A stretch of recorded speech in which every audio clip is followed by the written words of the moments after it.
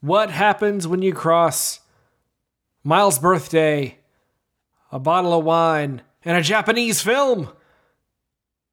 Find out as we talk about Fish Story.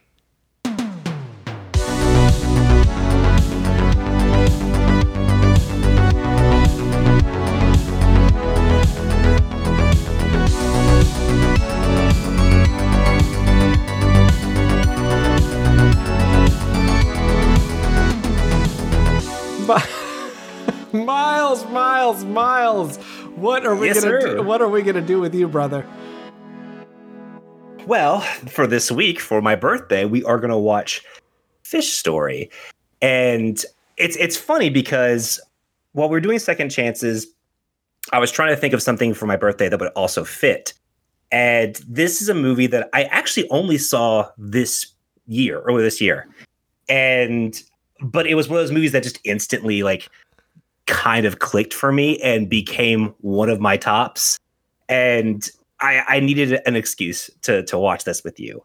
But before we do that, because it's my birthday and because there is very, very little information about the making of this film available in English, I wanted to bring back a little something, a little talk nerdy to me. Talk nerdy to me. I don't have the sound bite. It's been so long since we've done it. But while we were on a little hiatus because of a mishap with my computer that caused me to have to get a new one, the Sony PlayStation 5 event happened. And, I kind of miss talking current nerdy stuff with you, so I figured this would be a good time for us to chit-chat about what we actually thought. I know we were texting, but this time we can kind of, give some impressions.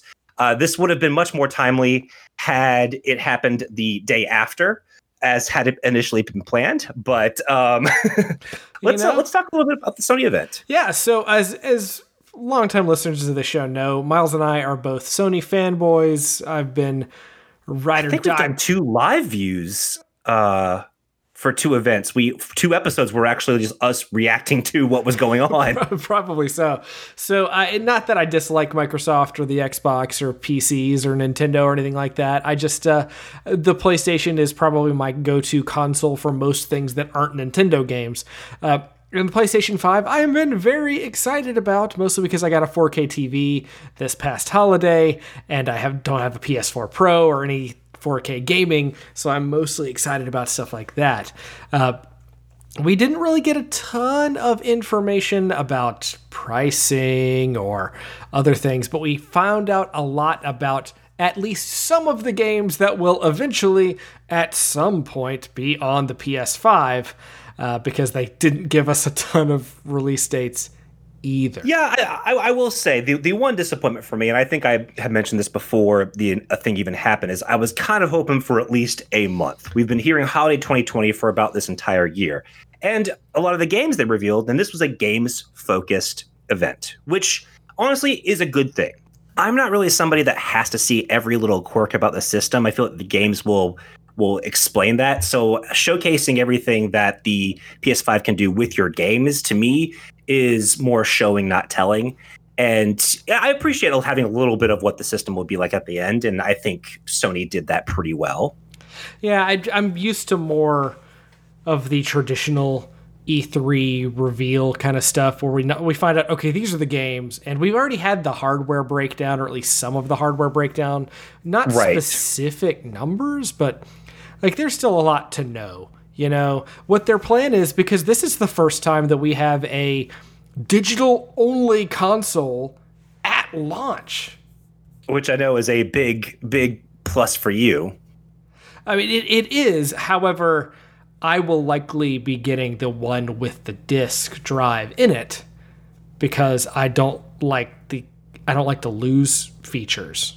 And also, they've promised backwards compatibility of PS4 games, and I have a bunch of PS4 games, and there's a part of me that still thinks they're going to holding out hope that there's some announcement, and also PS3 and PS2 and PS1 games, which I would love that. I would absolutely love it, but well, if not, I know you can go on YouTube and some ding dong gamer is going to be foaming at the mouth of similar things. But I really wish if that's not the avenue they go, just open up a digital store like the old Virtual Console that Nintendo had, which I thought was one of the better uses of backwards compatibility, because you had an entire library on there. And if you offer me the entire PlayStation library, and I understand rights can be, tricky for some games. Sure. I'm understanding of that. I will still be very happy. Yes, there are some people who will never be happy about having to buy another copy of, Threads of Fate or some weird game for the PS1. But you know what? I'll do it. Well, even if they rolled that into PS Now, like I know that there are PS2 and PS3 games in PS Now that you can play in and they PS4. work great. I would like for that to expand. I mean, I know I don't necessarily care to put my disc copy of Xenogears into my PS5 and play that, but I also have the PS1 Classics Xenogears that I bought for $5 on a sale that I can't play on anything that currently give me a reason to not need my Vita. But even the Vita doesn't play everything.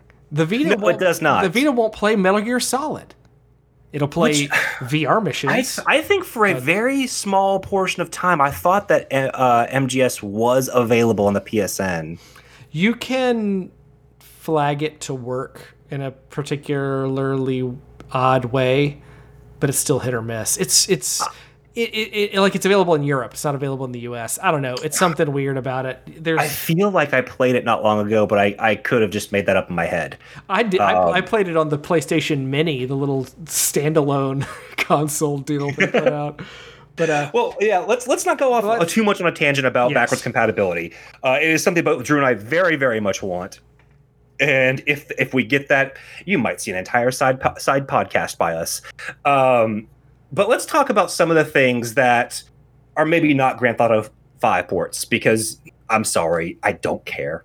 I don't really either. I didn't care it was on PS4, and I don't care now. It's so funny that was that opened up the show, and I snarkily texted, "Oh, a game for blah blah blah," and then I forgot at the time that game came out for Xbox 360 and PlayStation 3. Mm-hmm. That game has been out for a long time now. It's like look, I appreciate any game that is on any console so that if I want to play it, I can. But can we maybe put a pause on making big presentations about Grand Theft Auto 5 and Skyrim? I don't need those games. We have no Skyrim on PS5 yet. So. Oh, trust me. But it's going to happen. They've said 6 is so far off that we're getting Skyrim again. Anyway, let's move on to some actual new games that they've announced, because the show opened up after the Grand Theft Auto 5 thing with maybe the thing I'm most excited about, likely because it's the one thing that I'm pretty sure is coming out this year, Spider-Man Miles Morales, which looks great. It's more of the Spider-Man game that I loved and platinumed, and it stars Miles, which is great. Not this Miles, but Miles Morales. Well, we can pretend it's this Miles too if you want. No, I'm really, really excited. I love seeing him in the 2018 Spider-Man game, and it seems like, as far as from the voice that we heard, they're still using that character, and that character will also likely fit into the Spider-Man 2 story. But I'm honestly, I am glad to go ahead and let Miles have his own story outside of a Peter Parker Spider-Man game. Like, let him have a Spider-Man game. And even though there's been some weird, will they, won't they, from what I have heard from the developers, this is a standalone game and not an expansion. There was a bunch of confusion about that, but based on what I have most recently heard as I am recording here, this is, if you remember Uncharted 4 and how they created... That's exactly what I was going to do. Uncharted Lost Legacy, which was a $40 standalone shorter experience, or Infamous Second Son, a PlayStation 4 launch title, eventually had Infamous... Last Light, what was it? I forget what it was called. Neon Lights or something? I can't remember. But it was also it wasn't an expansion. It wasn't DLC. It was a side story that was standalone. That was a lower price. I can't guarantee they're going to price this lower than $60. Probably not. But honestly, with as much time as I spent with that Spider-Man game, and I mean, it's a game that I nearly platinumed as well. I just got really frustrated with some of the challenges. But I spent a lot of time in that game, and I really, really loved it. And all the developers proved to me, one, they know how a Spider-Man game is supposed to play. They write the characters supremely well. That I am excited, especially coming off of Into the Spider-Verse, to see Miles get the spotlight and just deliver a very, very cool Spider-Man game. And even the way the game looks, in terms of their use of color and the time of day and everything, it still looks like a different kind of Spider-Man experience. And with Miles' power set, I think it's going to make for a very engaging game. That is going to be the coolest thing, because Miles has a lot of the same powers as Peter, but a lot of different powers from Peter. And they showed off him going into stealth mode and him doing his Venom sting, and that looks like it's going to be a very compelling thing. And I can't wait for the team up in Spider-Man 2.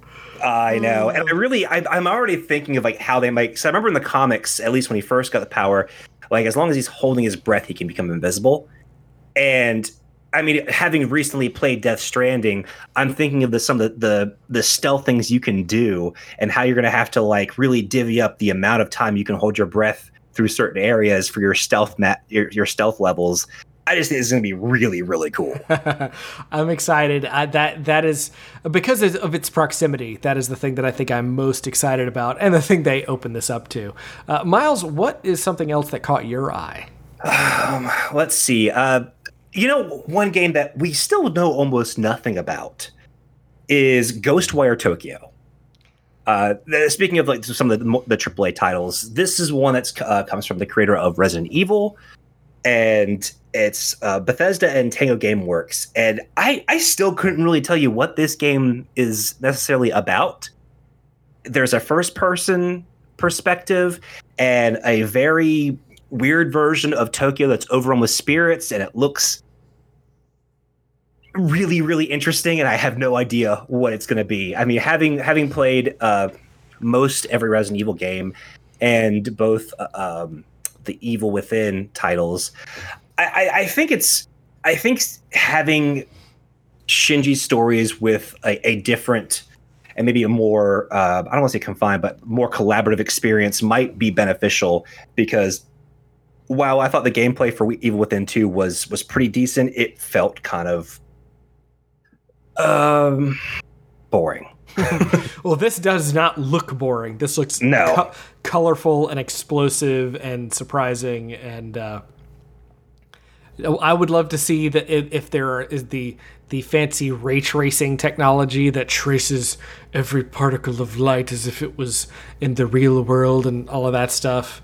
All of this stuff all of this stuff that we can't really see in a 1080p stream. Right, and we saw some neat things that we can allegedly do with our controllers that sometimes, for me, unless I'm in a custom VR rig or something, I don't necessarily need all of that from my controller. So I actually, this does raise a good question. Are there any trailers that, because when we watched the stream, that was in 1080p maximum streaming, but they released a lot of those trailers later on in 4K on YouTube. Did you go back and watch any of I have not. I think I rewatched Bugsnax a couple times because hearing it with the 5-year-old commentary was pretty primo. And if you haven't seen the Bugsnax trailer, one, that game looks cute, but also it looks weird, wild in a very disarming way. But it looks fun. It's by the creators of Octodad, so you know it's going to be weird. But yeah, I think that that's the only one I've gone back and rewatched. Well, no, I take that back. I watched the Miles Morales trailer a couple times, and the one that I thought was kind of a surprise for me was the Demon Souls remake. Yeah, that is. I mean, I never played Demon Souls. I've barely played Dark Souls. Of the Souls games, You played 3 though. I played Finished that 3 almost to the end. I did not beat the final boss in 3. I kept failing. And then got distracted by something else and will never go back. But, and then I think we played Bloodborne for the show. So I played up till where we needed to play Bloodborne for the show. But that's one that looks pretty amazing, and based on the reputation, again, I feel like that one's probably not going to be PS5 exclusive. That was another thing that's a little... Well, the first Demon Souls was, I think. Yes, but all the Dark Souls games after that have not been. So it seems... It's up in the air. Who knows? Well, it's hard to say because Sekiro, I think, was only on PS5. Sekiro was only on PS5, and Bloodborne was PS4. Sorry, PS4, and Bloodborne was only on PS4. Or no, wait, I'm seeing it is going on Xbox One as well. I must have missed that. Then never mind. Yeah, strike what I said. I'm really curious though. But I mean, the thing to keep in mind with a lot of these conferences, especially when they're showing a bunch of games, if you don't see Microsoft or Sony before a game trailer, it's often not necessarily going to be an exclusive. Now, there were some that did say this game is exclusive. Like Spider-Man is going to be an exclusive game. It's by a Sony development team. It's the reason why the PlayStation font and the Spider-Man font are the same. Yes, there is that as well. But I think that some of these games will probably stick around for a little bit. I don't know about Demon Souls. I was really impressed by the trailer. That was a game that I had been waiting for when it came out. I had heard that they were going to be, re-releasing Demon Souls to some degree. I didn't know a full remake was going to happen. So I was pretty surprised by that. We were inundated by text when we were watching this thing because our buddy Mike is a much bigger From Software person than I am, even though I love them. But it was a lot of expletives and superlative language. But one that I am very much looking forward to is Sackboy: A Big Adventure. I think that game looks adorable and like a fun platformer, and I've enjoyed Little Big Planet, but I think this looks really, really cute. I'm hit or miss on that one. I don't have a ton of experience with the Little Big Planet games. In fact, the last time I can tell you the day, not necessarily the date, but the day I played a Little Big Planet game for the last time. It was in early 2011. I was playing Little Big Planet 3 using the Metal Gear Solid 4 character sets and models and all of that. And I turned it off when Rebecca and I found out we were having a kid. So I can see why that never played a Little Big Planet game again. It looks like a really fun platformer, and it definitely looks like something I can play with Krista. And I mean, all the cute characters are popping up from the Little Big Planet world, and it just looks like a really fun multiplayer platformer. And Sony definitely needs one of those. They don't. I mean, Little Big Planet is probably the closest thing, or along with Crash, to a Mario or Sonic for them. Yeah. There is, and this I think is probably the thing that I am most excited about what they announced. And I'm disappointed because it has come to light later that they are aiming for a 2021 release for this game and not a launch release, which makes me very sad. And that is Horizon Forbidden West, the sequel to Horizon Zero Dawn. And yeah, I am hyped for that game. I loved Horizon Zero Dawn. It was a super compelling story for me. It was the exact kind of like checkpoints on a world map to go and unlock to do things. I loved that game. I loved the style of that game. I loved that game. And I have been waiting for this sequel that I know they've been working on for years now. And I know we knew it was coming. I was hoping they were going to announce it. I was hoping it was going to be a launch again. But, I can wait. I'll be patient playing Persona 5 again on the PS5. Well, it's funny because I was thinking to myself, they are either going to show one of the two big, Sony-specific titles. It was either going to be Horizon or God of War. And I just don't think God of War is probably far enough to show off. I don't think it is. I think we'll see it next summer in terms of a trailer. That seems like a great 2022 release for when the PS5 has a more substantial user base. And being out. Hopefully. But yeah, I really enjoyed what I played of Horizon Zero Dawn.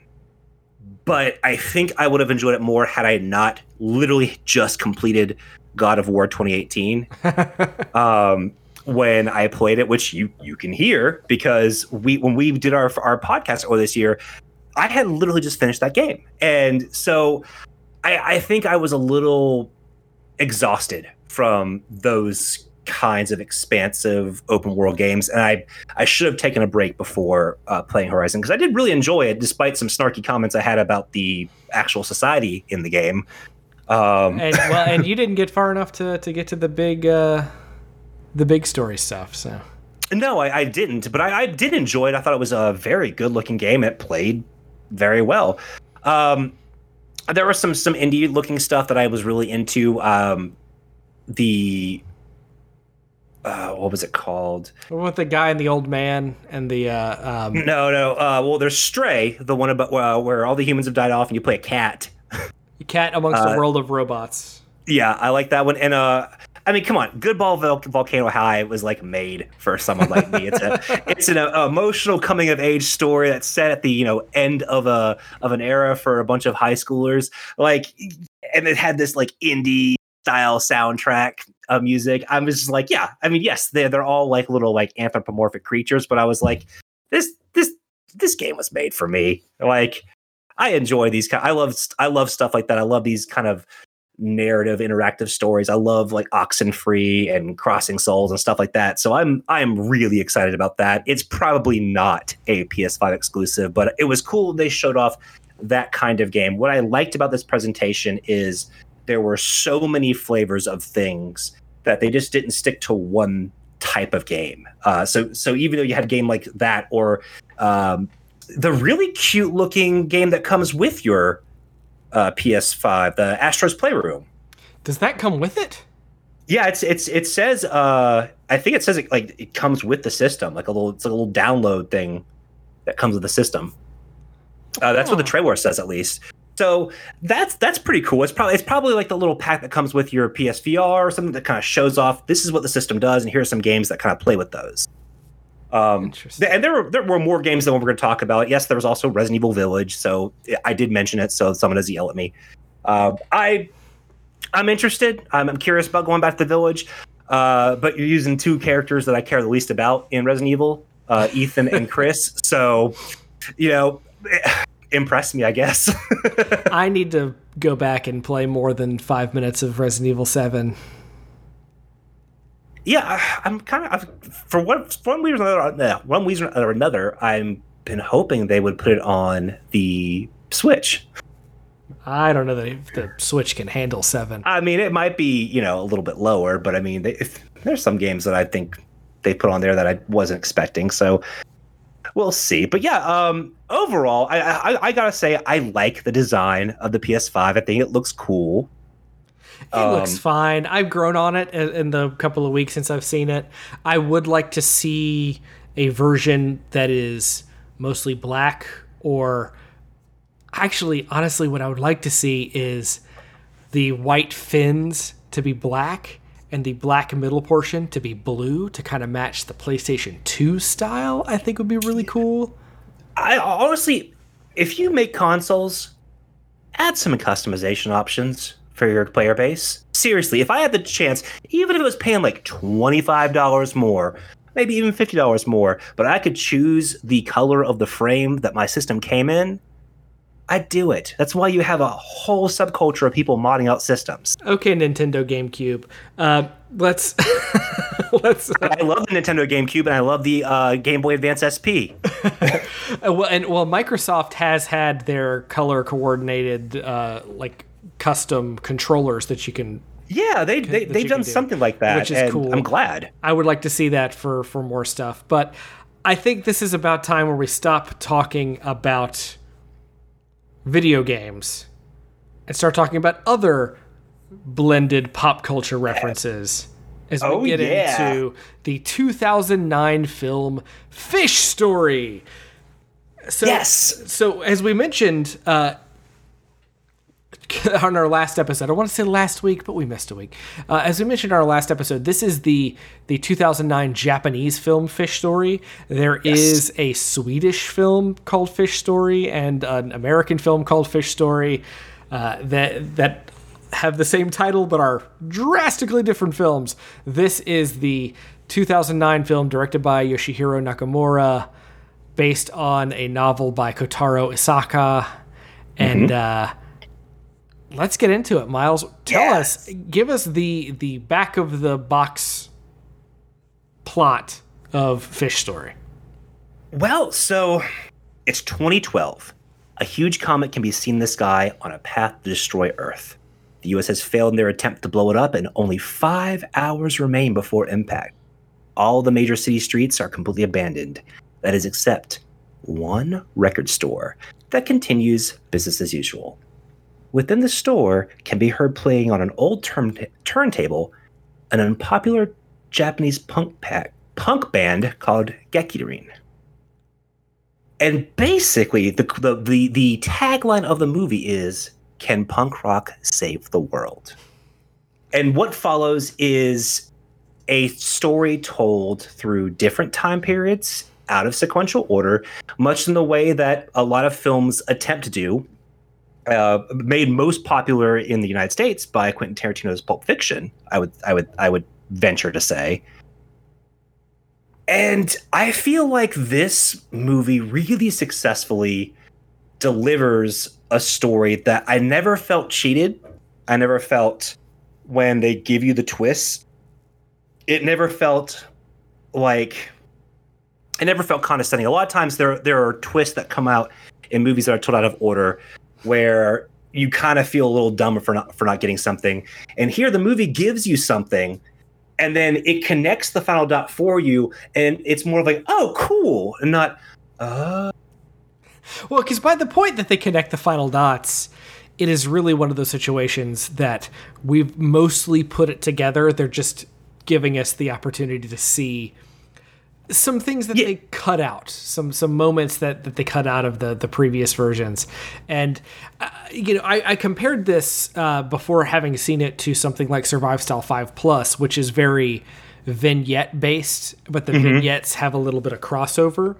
And I think there's honestly some truth to that, except everything crosses over because it's really a story about how this one particular obscure song that came out a year before the Sex Pistols were formed that they tell you over and over and over again. Yeah. And that's a weird thing because there's always a conversation within music about whether the Sex Pistols actually did anything in terms of founding punk, or was it the Ramones in New York. It's an ongoing thing that no one really cares about. But yeah, basically the idea is before punk rock was established to the known world, and after a lot of bands had either broken up, like the Beatles, or gone in different directions, like your Velvet Underground or even MC5, there was this weird period of rock and roll globally that people didn't really know what was going to happen next, and a lot of people were falling back on maybe some more traditional styles, as this film shows. And so here's this band that is unpopular, playing a style that has not been made popular yet. And it's it's honestly the story of this movie too. Yeah. So we are introduced in the very beginning of the film to this man. He's in one of a motorized scooter. He clearly he clearly has something going on, and and we learned that he's also got a cane as he pulls the cane out to knock over an entire rack of bikes, which is fantastic. Actually, we should clarify. This movie actually opens with a clip from the Japanese tokusatsu series Go Ranger. Go Rangers. I mean, this film opens up with Sentai. I mean, when I first watched this movie and that was the opening scene, I already knew, okay, this is a movie that is 100% for me. So we then follow this guy, and he's in the city in Japan, and it's oddly super empty, and we don't quite know why. And it's as he sees the store to the sign for the record store, and it's open. As he's about to go in, we look up in the background, and we just happen to see this giant fireball in the sky. Not the sun, a different, closer fireball. I also like how quiet this moment is. Like, we still see, him doing his thing, but there's no dramatic music playing. It's still this one scene with this guy in what we, as the camera keeps showing you, a completely abandoned city. And there is what's clearly like a painted in the background fireball in the sky. But I like the fact that it's not forcing you to be like, oh my God, the world's going to end. It just shows you. It's very, very zen in showing you this opening segment. Yeah, and he goes into this record store, and he encounters the owner and a patron who are seemingly ignoring what's going on. They're talking about music and how, oh, this is really great. You should check out this, da da da da da. And he basically confronts them about this to find out what they are talking about. And this is when we are introduced to the song Fish Story. And they play a bit of it. And as that happens, we're transported back to 1982 for our first vignette. Yeah, and what I love about every single one of these vignettes, and I want to say that before we kind of start getting into them, is each segment carries like a particular mood that I think is purposely set to throw off the tone. Yes. Like the one we're about to talk about has a bit that honestly mimics the atmospheric beats of a Japanese horror film. And there are scenes that are filmed specifically to keep the viewer anxious, but it never quite crosses the edge of going like full stop genre. And then, in the same beat, we'll have a segment that, not to spoil anything, but has a comedic kind of martial arts take. But when these segments happen, I feel like the movie plays them straight, as if like, okay, this is this story, we're playing it as we're telling one of these stories. I don't think the movie ever comes off as purposely going, oh, we're zany. No, if that makes any sense. No, they very rarely play for the laugh. I think there is one moment in particular that is played not to be goofy, but to be a little bit out there and zany and wacky in a way that the rest of the movie is not. And I think that is the boat scene. Are you talking about the entire the martial arts bits? Yes. So I think that one, it is definitely the most, I would say, outlandish, but because of the type of movie this is, and because, we already know a comet's coming towards the Earth, we have this science fiction thing, and the film is bookended pretty much by this closing segment of Go Rangers, which I believe is the very first Super Sentai in 1975. I can go with it. Well, at least I can.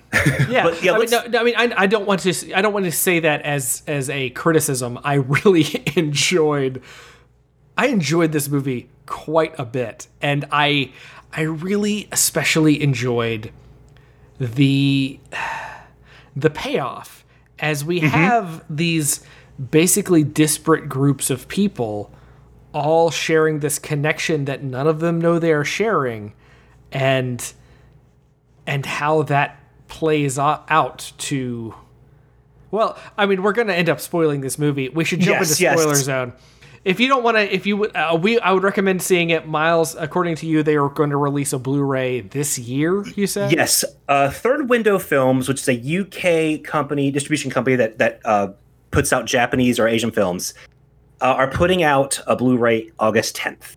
I asked them on their Instagram if it was region free, and they said it's region B, but will play in any player. Which I thought, okay, that's fine. Because I specifically said I'm in the States and I don't have a region free player. It will or all region player? They said it will be able to play everything. I have ordered from the UK before with these types of releases, and more times than not they have played. So I am really, really excited. I will definitely be putting a link to their page when we post this episode. But yes. Otherwise, it is very, very hard to find this for a decent price. I was lucky and bought it from a seller who was selling stuff from a library and didn't know what he had, and I got it for $9. Oh boy! I have seen it go as high as $80. Nice. Well, it's been out of print for a while. It was on Netflix at one point a few years ago. Really? So it's not out of this world. To see this movie, you can find it. It just, as far as like owning it, it takes some doing. Well, if you are a time traveler and happen to be in the time frame that this was on Netflix and listening to us today talk about it, first off, if you get tell me if you do get Netflix on disc, Netflix does offer it if you have their disc subscriptions. Oh, cool. With that said, because spoiler time from here on out, because I found this movie to be extremely charming, and the way that everything connected together worked very well for me, in a way that I was not anticipating when the film started. Of course, right after they do the whole Go Ranger bit, they talk about a Gundam saving the planet from a comet about to hit into it, and that is a Char's counterattack. Which made me very happy. It's funny when I first saw this movie, and I knew this was going to be my birthday challenge as soon as I saw it. I kept in my head, I was like, Drew's going to love the little Gundam throwback, because the record store scenes are like these clerks who are just like these nerds who are having conversations that Drew and I would normally have about Sentai and Gundam and relating it to other things, and it's really endearing. But before we get into spoiler territory, I gotta say, watch this movie. It is a love letter to I would say like the misfits that the punk rock is supposed to represent, because everyone in these segments, every protagonist is a misfit. Everyone's a little bit of an outsider, and this movie has a resilient hopefulness that really just kind of sticks with you for days. And I really, really, really want more people to see this movie. I think if you have any sort of creative passion, whether it be music or writing, or even just consuming, I would recommend seeing Fish Story at least once in your life. And there is something to be said about meaning and what things mean to people, and how they can mean something different to people. That is very, very interesting in this movie. I want to start talking about it, Miles. I want to talk about it. Yeah, let's do it. Okay, from this point forward, it will be nothing but spoilers.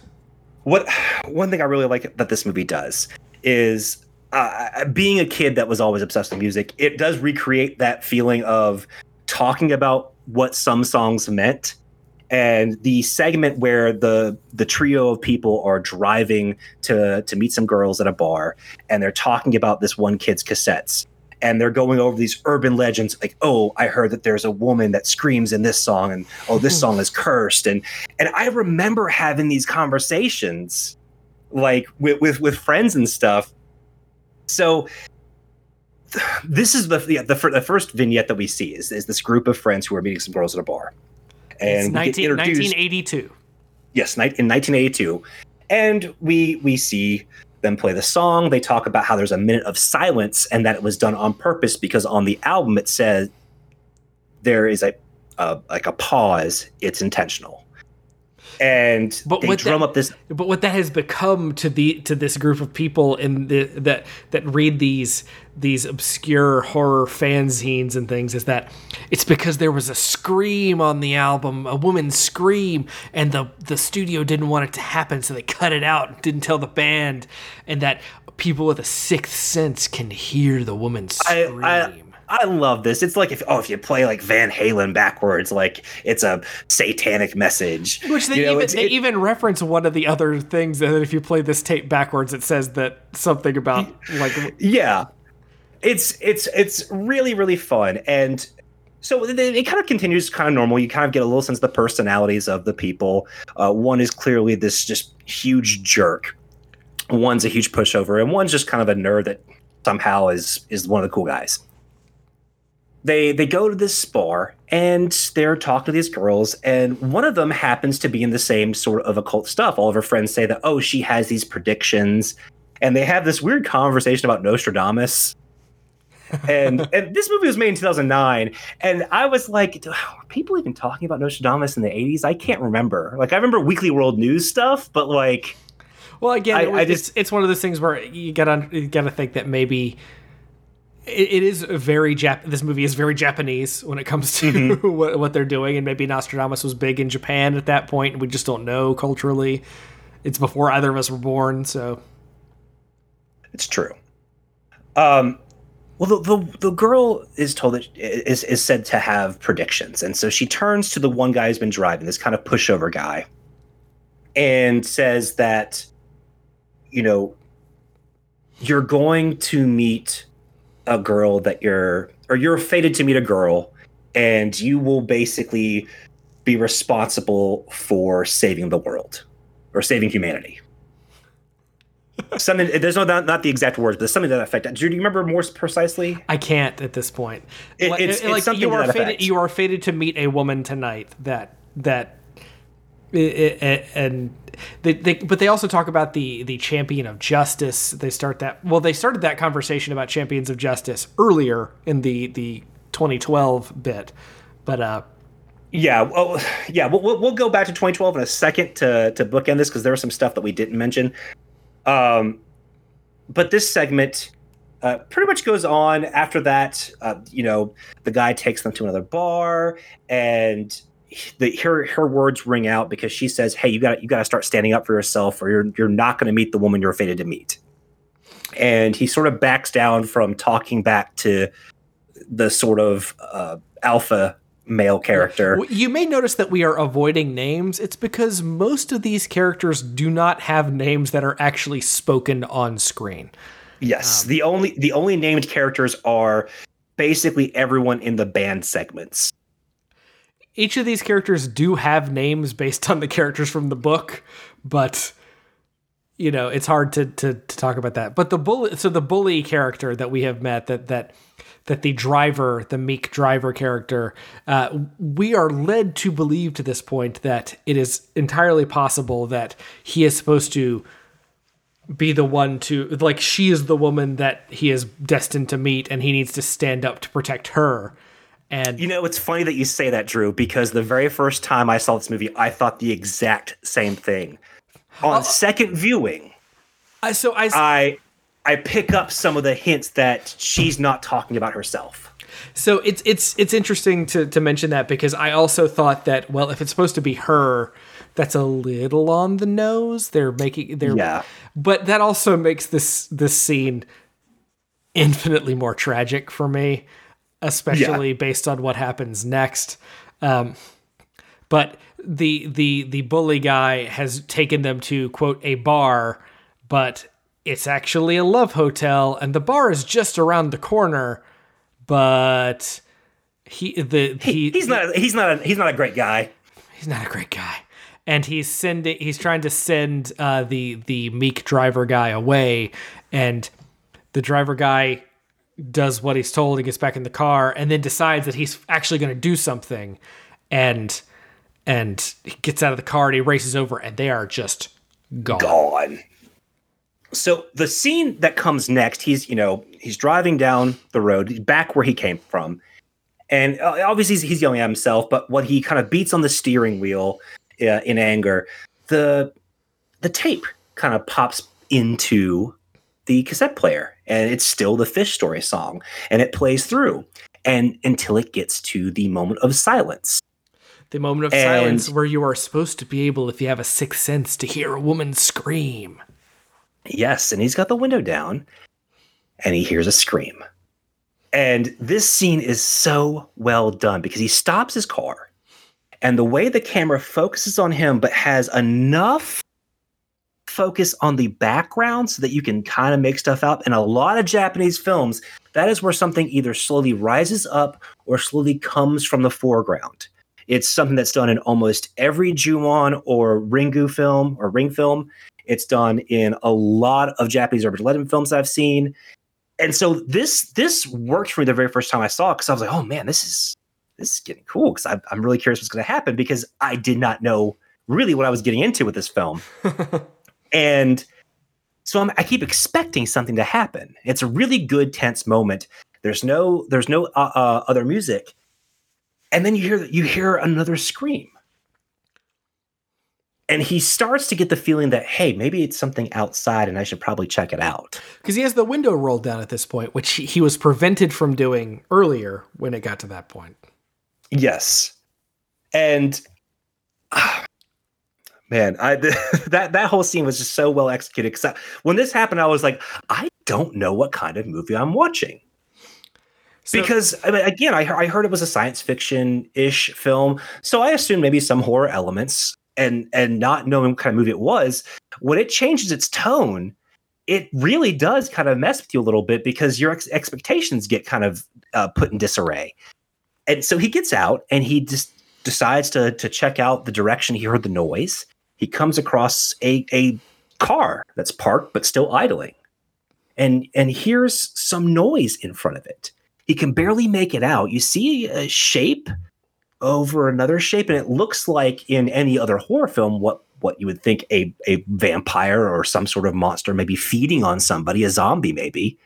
It's shot that exact same style, even the way it's framed, until he turns on the light. And we see it's a guy over a girl. He's attacked this girl. You see her bike nearby, and she's yells out for help. And he kind of very slowly gets what the situation's about. Because I thought his way to like analyze situations was not the best. Yeah. Well, I mean, and again, this is one of those things where I actually think that because he's very slow to react and very slow to make the decision that he makes to attempt to help her. And that is maybe the most earned moment in the movie, because he has been so meek. He has been such a pushover. He's weak. I mean, like, this is a tiny dude. He's got little skinny arms. It would take a lot for him to decide to make this decision, and he ends up making the decision, and that's when we cut back to 2012. Yes. What we didn't finish up, because I got really excited talking about this movie, is the guy who was in the little electronic wheelchair at the beginning has come into this record store. He sees these two nerds who are carrying on business as usual, and he's very surprised because the world's about to end. A comet is coming towards the Earth with 100% impact possibility. Like there's no doubt that it's going to hit. It's going to hit near Japan. It's going to cause a tidal wave, quote, twice the size of Godzilla. And every other avenue at stopping this. I love the jab at Armageddon. The Americans' Operation Armageddon was a failure. The vehicle blew up before the bombs went off. And one of the guys is like, maybe Bruce Willis is still up there. It was very funny. Very funny. It's a really good moment. And so this one business guy is basically making fun of these two nerds for carrying on when he's like, if the world's about to end. And I've lived this great life. I've tasted all these exotic foods. I've done all these crazy things. I've had threesomes, all this stuff. And you guys are just sitting here listening to music. And they have this great conversation of, well, heroes are going to save the day, a team of 5 heroes. And this is when we see like, a the Go Rangers in the background again, and you have the conversations about Gundam and everything. And so we go back and we get a little bit more history of the band. He gives a little bit about who the band were, and you hear a little bit more of the song, and you get some more personal information from the older gentleman who's had entered the store. I wish he had a name because I could give it to you. Taniguchi, according to the book. Right. And I think from then, do we go to... We go to 2009 to the beach. Okay. Because so we go to the beach. We are reintroduced to the bully and the other guy, the guy who had all of the creepy tapes. It's 2009, and they are on the beach because they had previously mentioned the Nostradamus prophecy of the world ending in 2009. And they have effectively... 1999. It's 1999. I'm sorry. You're right. Yeah. I'm sorry. Apologies. 1999 and 7 months. 1999 and 7 months. And they have effectively joined a doomsday cult. Yes.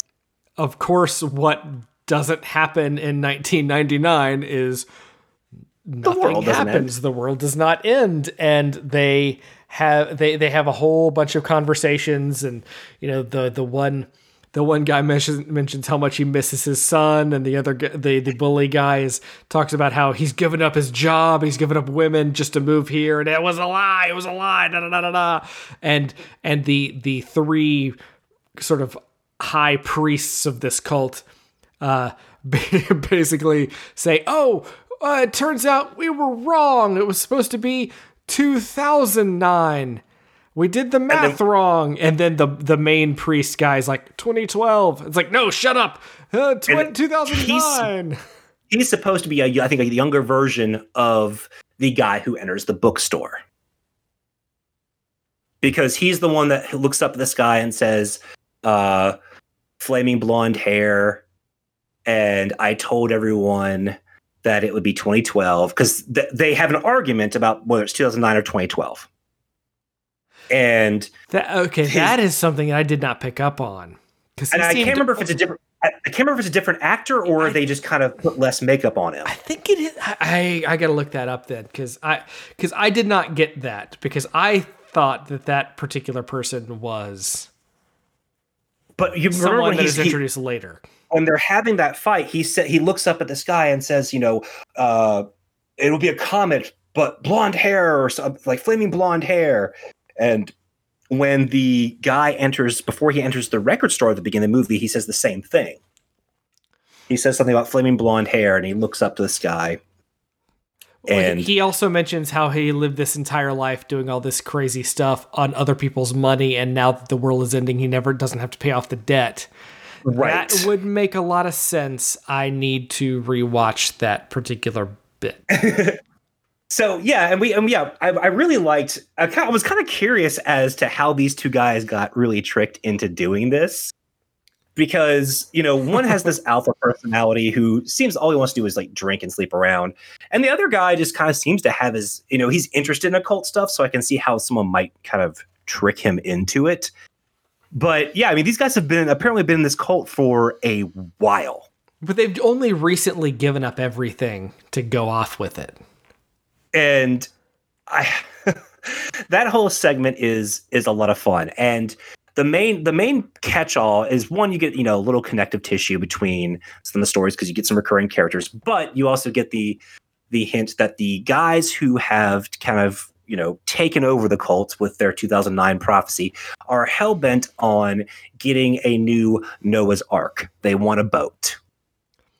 Which leads us to because we go back to 2012, we get a few more scenes between these cats and a little more information. And then we are transported to 2009 and a ferry that is taking a group of teenagers on a field trip or something. On a field trip. And one of those teenagers falls asleep on a bench outside and misses getting off the boat and is therefore on her way to Hokkaido. And if you're thinking, wow, that's really stupid, they would probably be really loud. Yeah, that's what everyone else on the boat thinks. They think this girl is like... But when she's Real dumb. when she's asleep, she can't hear anything. Exactly. But she is a science major at a pretty well-known high school, and she just happens to find herself having missed the boat, sobbing and being comforted by an elderly couple and by this waiter who accidentally brought her the wrong food and a fruit tart. And as we learned, I gotta say about her. I don't think this girl was that bad of an actress, but when she was acting upset, when she was sniffling, it was the most like middle school play bad pantomime acting of sniffling while crying I think I had ever seen on screen. And it's pretty bad.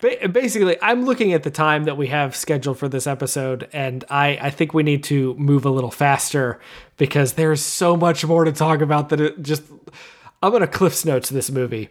It's my fault for talking about PlayStation too much. Yes, it is, but that's okay. It's my birthday, buddy. Hey, we'll make it work. So she is finding herself now with this waiter at the cafe on the cruise ship. It's the ferry, and he's telling her this hilarious, sad story about how his father wanted him to be a champion of justice, and how he trained over and over again, and all for his entire life. And what does that even mean? Because when does a champion of justice ever get to actually use their skills and all of this stuff? And wouldn't you know it, that ferry is about to be hijacked. I love this scene. I love this scene because they show us this scene, and then they say in 3 minutes and 30 seconds, this ferry will be hijacked, and they flash back to the rest of the scene, and all of a sudden this. Well, because we get a little montage of like in the back, people like kind of loading up clips into guns and taking guns out of bags and stuff. So we know that something's going on. And this is another thing that they have set up that I think is interesting, because they had in the last scene the Nostradamus guy talk about how much he misses his son, and all of a sudden all of these watches start beeping, and this dude's watch beeps. So you're like, huh, that's interesting. Maybe it's that guy's kid and he's actually evil because he's making all these things. No, that dude beats the snot out of the entire. It is great. I love the scene where basically the terrorists take over the boat, have everyone in the same area, says this is what's going to happen. If you make a move, we'll shoot you. Even if you don't make a move, we might shoot you anyway. And in the background, you can see this dude, this waiter, standing there because he had just left because, my pies are done. And he's holding this apple pie in his hand. And when one of the guys, recognizes, we haven't gotten this guy yet, walks up to him, he does this great Super Sentai-like pose with the apple pie, and then, as Drew said, proceeds to beat the living snot out of everyone in this really cool over-the-top style. Like, very drunken master, like... While keeping the pie perfectly steady. It's great. He sets it down. Like it's fantastic. And there's more to this scene that I don't want to get too into because I think it's going to slow us down too much. But we do see that it is in fact the cult from 1999 tried to capture their Noah's Ark for their thing, and it ends up with the dude being shot, but then working his way he wakes up being tied up to one of the chairs, and he ends up getting up and running off to fight the rest of the guys in another epic fight scene. And then it's a bunch of gunshots and fade to black. Yeah. It's wonderful because, we had just seen, he just got shot. So, he's not invincible. He's dislocated a bunch of his bones in order to get out of the ropes. But the way it's shot is you're looking at the girl, you hear the 3 shots, her smile completely drops, and then it cuts. And I think, is it from here that we go to 1973? I believe that we go back to 2012 for a moment, and then it's 1973, 1970. Yeah, so it was 73 because they go to 77 at the end. So here's where the movie, for some people, almost every review of this movie is positive. It's got 100% on Rotten Tomatoes. It's got an 88% audience score. And generally in any publication that did see it when it was doing the festivals was pretty glowing. The few criticisms I have seen for this movie is that it is overly long and it drags. Specifically, a lot of people point to this segment, which is weird because this is one of my favorite bits, mostly because I'm a big music nerd. But movie, this is what. Go ahead. I get the criticisms of this scene, and I think that there is one change that would have made this just go faster. I don't disagree, but I feel like this is where kind of the meat and potatoes, when the movie does kind of pause, tell you the story of the band and kind of delivers the mission statement of the movie. And because everything that the band represents and believes in is really the spirit of the film. And they do a really good job telling the story of this, what we're told was this legendary kind of band that went nowhere. They didn't get famous, so everyone kind of forgot about them. And then punk broke out a year later. And so this segment is them writing and recording their very last song, which is called Fish Story. And for me, I think because the acting in particular really sticks the landing. And the same kind of frenetic punk energy that the band brings to their music, I feel like is brought to the presentation of this film. Like you have, this is the bridge, like this is the guitar solo that was taken out of this story that when you put it back, pulls everything together for me. Well, so let's get to it. So it's 1972. The band is playing in this nightclub, but a very 70s nightclub because it's a bunch of like half circle tables all pointed toward a stage. Yeah, it's not a rock club at all. But everybody is very nicely dressed, and they're playing what we know today as punk music. And I'm like, oh yeah, I'm liking this a lot. But then everybody in the audience is like, it's too loud, it's too fast. Play something good. Play some Anka. Play some play some ballads. We like folk music, and they do set up this one younger Japanese woman that is there who's like into it. Yeah. But all of the staff convinced them to play something very nice and calm and normal. And so they do start playing like a ding ding ding ding ding ding ding. That kind of like early 60s rock kind of stuff. And as they get into it, all of a sudden they flip the switch again and they start singing in a punk version of this very famous song. It's like, and then there's a huge fight that breaks out and da-da-da-da-da. And at the back of this audience is a record producer who says, you guys are coming with me. Let's make this happen. And then we flash forward a few years later to 1975 when they are recording and they're listening to, it's the band that we have seen be totally punk and awesome and cool as they are watching this cheesy keyboard overdub of one of their songs that is trying to be put on by a different record producer. Yeah, it's I mean, like watching this is like because I know, so many different musicians and stuff. This is basically every musician's worst nightmare. There are collaborations that do work, but everyone's worst nightmare is getting into a booth and getting a chance to do it and then have someone basically go over everything with a black Sharpie. Yeah. And it happens quite frequently. And I don't want to, because there's a lot in this scene that I think is important, and I'm going to gloss over a lot of it because honestly, you guys should go see the movie if our spoilers do anything. So the band kind of storms out and they go to have this sort of heartfelt conversation outside, and one of the members slips that he overheard as he was trying to take a nap in one of the offices, that the record label was going to drop them, and that the next day was going to be the last time they were ever going to get to record.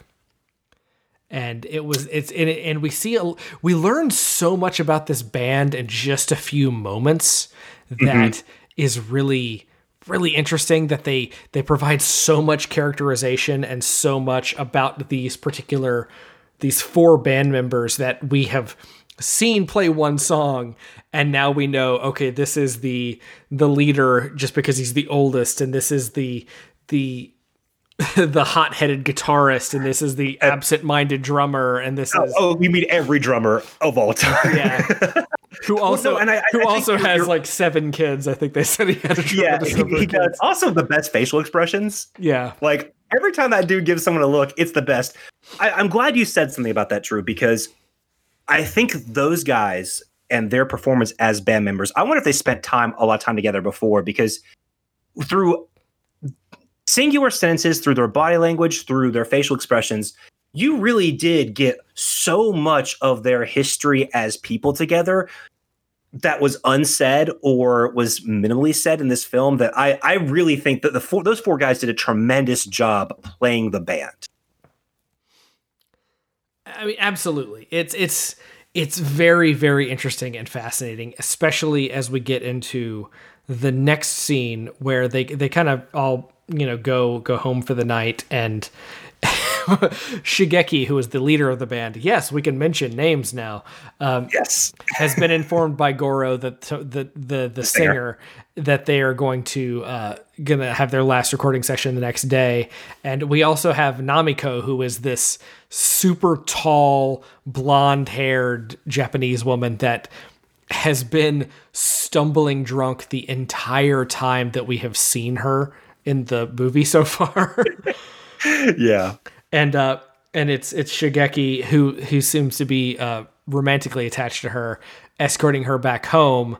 And then as they get to their apartment, the band manager, whose name I am forgetting now. I can't remember his name either. And is it Okazaki? Yes, Okazaki. And who is his Shigeki lets him know that they know that their session tomorrow is going to be the last one. And Okazaki is the record store guy. Okay. I can't remember, because there's so few names you'd think I would remember, because they say his name a few times. But yeah. So anyway, but he lets it slip that the band is done, but that the record label wants to keep the singer Goro to continue his career. And there was an entire huge disastrous conversation when Namiko suddenly wakes up and has a lot to say, and then immediately goes to throw up in the bathroom. And this is where we are introduced to the book that is sitting on Shigeki's table, a book called Fish Story, that he opens up and reads a bit of, and it is the opening lyrics to this song that we have now heard a few times in the movie, and what this could mean. And we see him kind of writing the lyrics to this song that we have seen in the movie so far. And then we flash to the next day where they go to record it. And this is where, again, we get so much character development, but I'm just going to skip to the reveals, because as we get down to it, we now know, they're recording this song together, and it's a little slow, and they basically argue like, yeah, we know this is the last day in here, so just let us for once do it our way. Yeah. And they get one take. One take. And the thing is that they're not even angry about that. They're like, all right, that sounds like us. If we mess up, well, it's on y'all. Yeah. And so they do this take. And so far, Shigeki is the only one that knows that Goro has been offered to continue his contract. You know, nobody else in the band knows this. They haven't acknowledged this. And Shigeki keeps glancing at Goro, and Goro keeps looking guilty. And they do this Fish Story song, and they rock it out. In the middle of the guitar solo, Goro has this heartfelt speech about, is anyone going to care about this? Please, how can no one care about this amazing song that we are doing, that we are singing right now? It's such a fantastic moment because you are expecting your typical rock band biopic moment where the two guys have a blowout. And that's why this song, you know, has weird moments in it. And it's not. It's because the band was being as real as possible. Like, I love looking at them, looking at each other playing, because you can tell, like, it's this idea that, like, if this is our last hurrah, we're gonna make it count. Yeah. And it's absolutely wonderful. It's also one of the first times you really get to hear the full song in completion, for the most part, because what follows next is basically a music video. Yeah. So it's about the entire track. So we get that. We now know that the reason that the studio cut it out and there's a minute of silence is because they just wanted to be weird, because that's what people were doing, because they didn't want to record it again, because they had the track that meant something, and they didn't want to do it again because they knew it wouldn't mean as much, and all of this stuff. And that is something that's super powerful for me, especially as we get into the next scene, and really the pinnacle scene for me for this movie.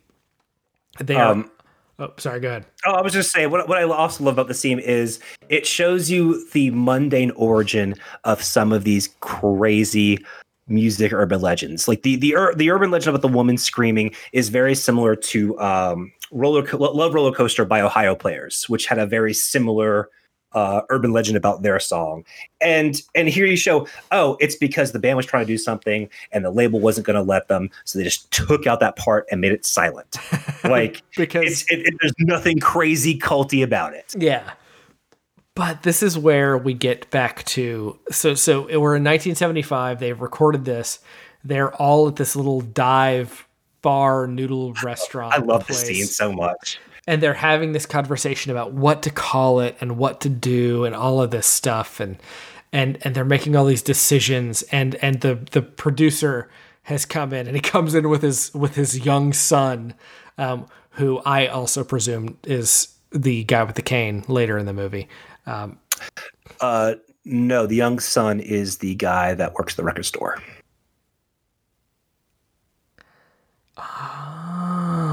Because, you know, when it shows him watching that very same episode of Go Rangers, and then the next scene, you see him holding the record in the store. Because I remember I thought it was the other guy. Okay, this makes some sense. Because the guy from he wouldn't be the right age. The older guy in the store. Because if it's 1980 or if it's 1975, he would be maybe like late 30s. Whereas the guy who is the cult leader is much older. Okay. And because they're watching the same episode of Go Rangers, and when you see him watching the episode, and then the scene cuts and you see the guy at the record store, that is always the impression that I got. That's interesting. That's very interesting. That I hope that someone in our audience about a movie like this. Like, there are so many things that like are going on, and again, this is my second time seeing it, so I was able to like pick up on some other things, like that. But that's what always that was always my take on that character. We've also forgotten something that happened in 2012 that we did not mention. In one of the cutaways between these scenes, it was announced that India has launched a rocket carrying 5 astronauts with more nuclear weapons on a mission to detonate the nuclear weapons that America left on the comet. And I love that both the music nerds' first inclination is, oh, it's 5 heroes. It's got to be 5 heroes. Right. So that's all going to play out in a little bit. But in this scene, when the producer comes in and they're talking about, Fish Story as a concept, and we finally learn about this book because they're worried about the rights and they don't want to plagiarize and all of this. But as it turns out, this book is not a plagiarism because the book was never released. It was pulled from publication because it was garbage. It's also the only copy of the book in the world. The only copy of the book in the world because the rest of the copies were destroyed. Because as we find out, the Fish Story and this odd thing that Shigeki was trying to read into is just nonsense. The publishing company that was struggling to find translators hired a guy because he looked like he was part American and wasn't, could not speak English, and literally word for word translated a book based on a dictionary that he had. So it just meant nothing. The things that he was talking about. I love this because they talk about the nature of what a fish story is. And it turns out the origin of Fish Story is a fish story. Which again is something that once they explained it, I was like, of course that's what this is. Yeah, that's the thing is like the movie is never condescending. Is when they reveal things, you're like, oh, okay. Like it's really delightful reveals. It's not. There are movies that I've watched that actively I feel like try to make you feel stupid for not getting things, or something to that effect. And this one just doesn't. It's every reveal is just fun. Yeah, and I'm going to point it out because it took me in this moment to realize, oh, of course, a fish story is just an exaggerated story. Like when you catch a big fish, which is why the Tim Burton movie Big Fish was called Big Fish. I mean, it's one of those things that it just, once that clicked for me, I was like, oh, I'm an idiot. They didn't make me feel bad for it, and I moved on from it really quickly. But it's like, of course that's what this is. Yeah. But that's where this movie gets, this is where the best part of the movie happens for me, is they're sitting around joking about this song and what it could possibly mean, knowing it'll never sell well, and turns out it never sold well. And it just ends up being obscure in the world. That, oh, what if in this minute of silence, two people make eye contact and they fall in love? And oh, and what if that kid what if they have an amazing kid and the kid wins the Nobel Prize? No, they win the Nobel Peace Prize, and all of this silly stuff. And then we're treated to the sort of denouement. We are then shown that the comet blows up. The Indian team, which is an international team just going up in an Indian rocket, succeeds. They have saved the world. And then we go back to 1982, and we go back to meek driver guy with the stick in his hand. And he goes and tries to help the girl who's being attacked, and he fails miserably in that process. But then she saves him as part of that. And then we flash forward a few years to their child together. And then we flash forward a few years to the training montage that we are introduced to for the Champion of Justice, which, by the way, has a great Karate Kid reference to it, which I find fabulous. Did you catch that? One? I don't think I did. Okay, so in the when he's doing the wax on, wax off. In the training montage, he's painting a fence, and they make a point to focus on his hand motions as he's painting the fence, and then he's washing a window, wax on, wax off. Yes, and we see that his obviously his dad is the guy that tried to rescue the girl. Yes. I can't remember if you mentioned that or not.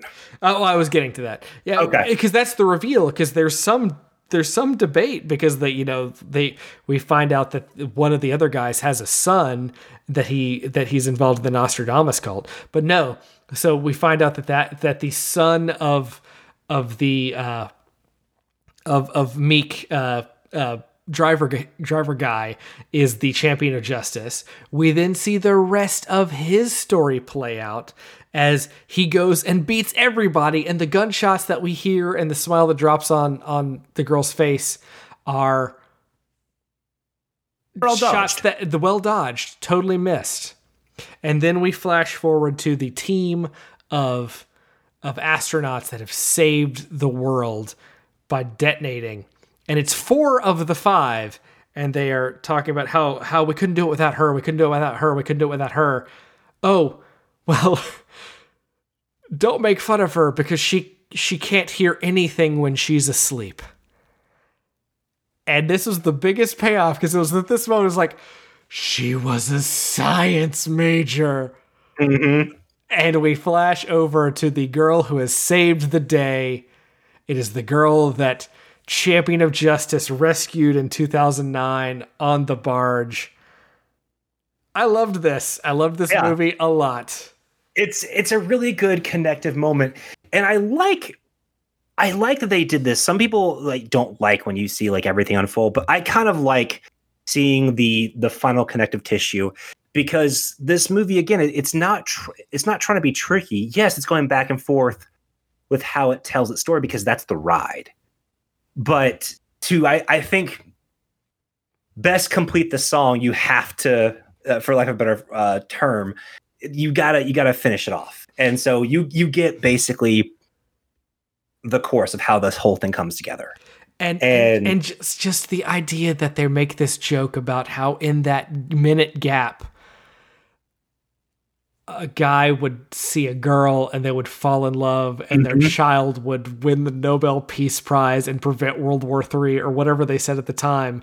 Because you think back to when he stopped the car was in the middle of the gap.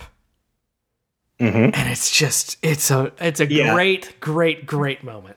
This movie is almost like a great rock song. Is like you see it the first time, or you hear it for the first time, and you're like, oh man, that song's awesome. I like this part. And the more you listen to it, the more you appreciate the little things that go into the song that makes it work.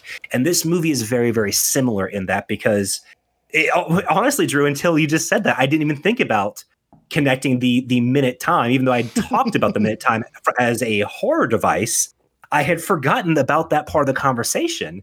And it's just, this movie has multiple layers that I think are cleverly done. They're not hidden. They're just there waiting for you to discover them. And I don't know. I know, Drew, I don't think you've seen this movie, but there was a movie that came out in the West last year from Japan called One Cut of the Dead. And I want to see it, but I have not seen it. It is excellent. Okay, so Drew, One Cut of the Dead is the zombie version of Fish Story. I mean, it is the same thing that Fish Story is to music, to independent horror movies. Like, that is One Cut of the Dead. So if you liked this, you will absolutely love One Cut of the Dead.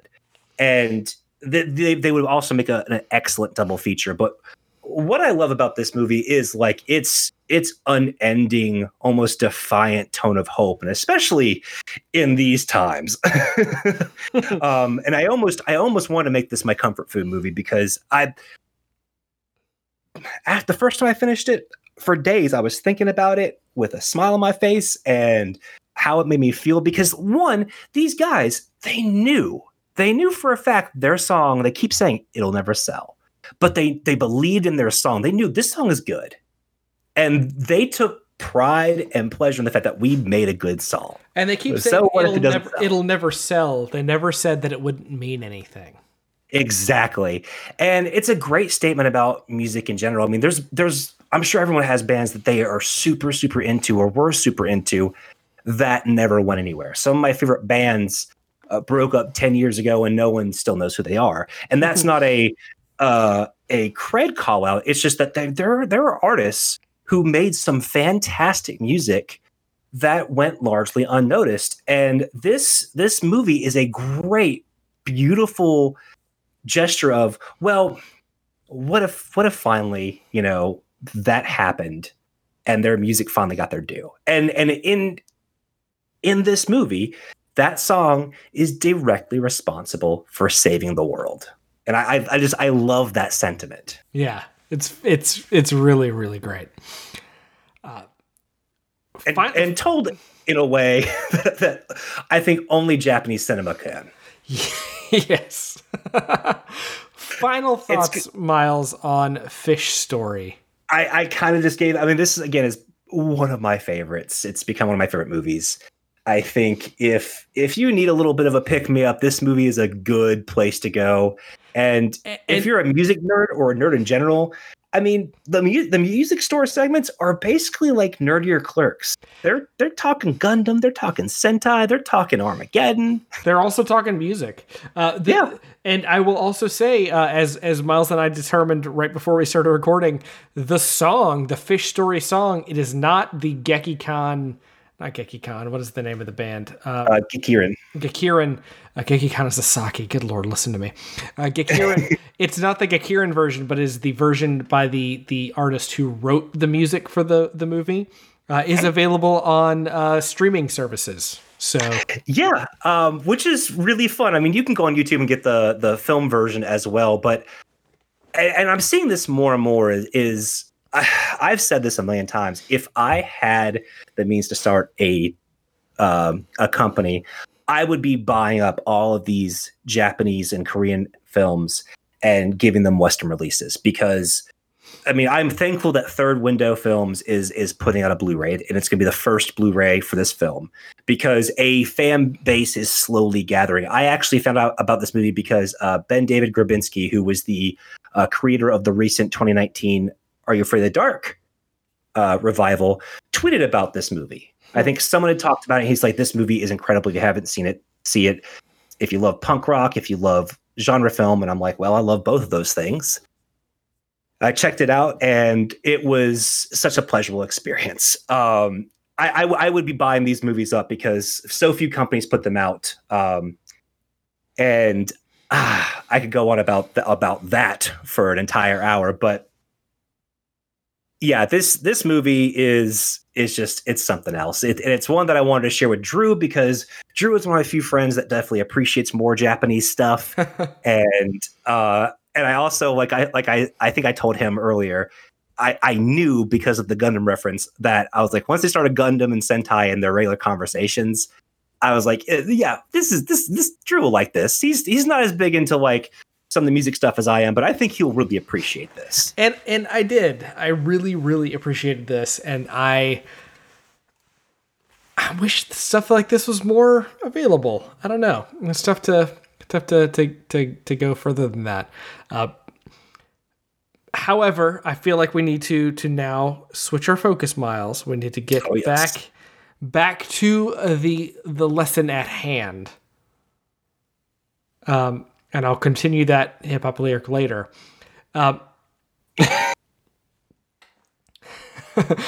We need to go back to our second chances. Our final second chance. Yes, we are going to be doing second chances next week. I understand next Wednesday is technically July 1st, but because, I spent all of last week trying to get a new computer, and we actually already started the work for this episode, I felt like we'll just have to do it. So our previous second chances have been about revisiting things that, maybe haven't aged well or have aged differently than we thought. This one is a little different. So we are going back to a game, a video game. Yes, I know. Amazing to think that we could to spend this kind of time on a game, to something that, unlike the things that we maybe fully understood or fully got at the time, but that our perceptions of it changed, that maybe we didn't really get at the time.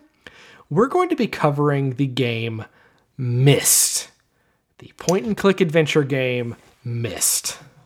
Yes, this is something I'm glad. I had something else entirely that I think I wanted to do, but I was really glad that Drew brought this one up, because there's not a hole, I would say, in my gaming time, as PC gaming time from this era, but there's definitely, I think, the games that I haven't played since they came out and that maybe I didn't give them a fair chance or I didn't understand them. Both are applicable to Myst. And I think possibly still applicable to Myst. We'll see. But there's a big hole of games, that, especially PC games, that I did not play during that time period. And I do kind of love point and click stuff. So I'm really looking forward to see this series has, or this, I guess it is a series, a very tough, I would say, reputation, and I like to think that I'm good at puzzle games, but I'm a little worried, to be honest. We will certainly see. So this is something that when I played back when it was new, I could not make hide nor hair of it. I didn't have the patience for it. I didn't have the puzzle solving skills that I feel like maybe I have gained in the 30 years since. We'll see if that plays out. If this game is any less foggy is the term that I'm going to use. We are not playing real Myst. We are playing Myst, the Masterpiece Edition that you can get for about $6 on Steam. That it may even be cheaper on sale. So Real Myst is a thing that exists that does the whole world in not the point and click adventure style and the move around adventure style. Which, for the record, I was kind of leaning towards because I thought it might be a little easier. I don't know that it would be any easier, but we'll see. But we are doing the good old-fashioned point-and-click style as close as we can get it. This is available on everything. You can get it on your phone. You can get it on your tablet. You can get it on your computer. We're going to try it, and we're going to see what we can make out of it. And that is next week, Myst. So until next time, everybody, we are going to end this special birthday episode, like we always do, with a rousing Nerd Out. One day we'll get it.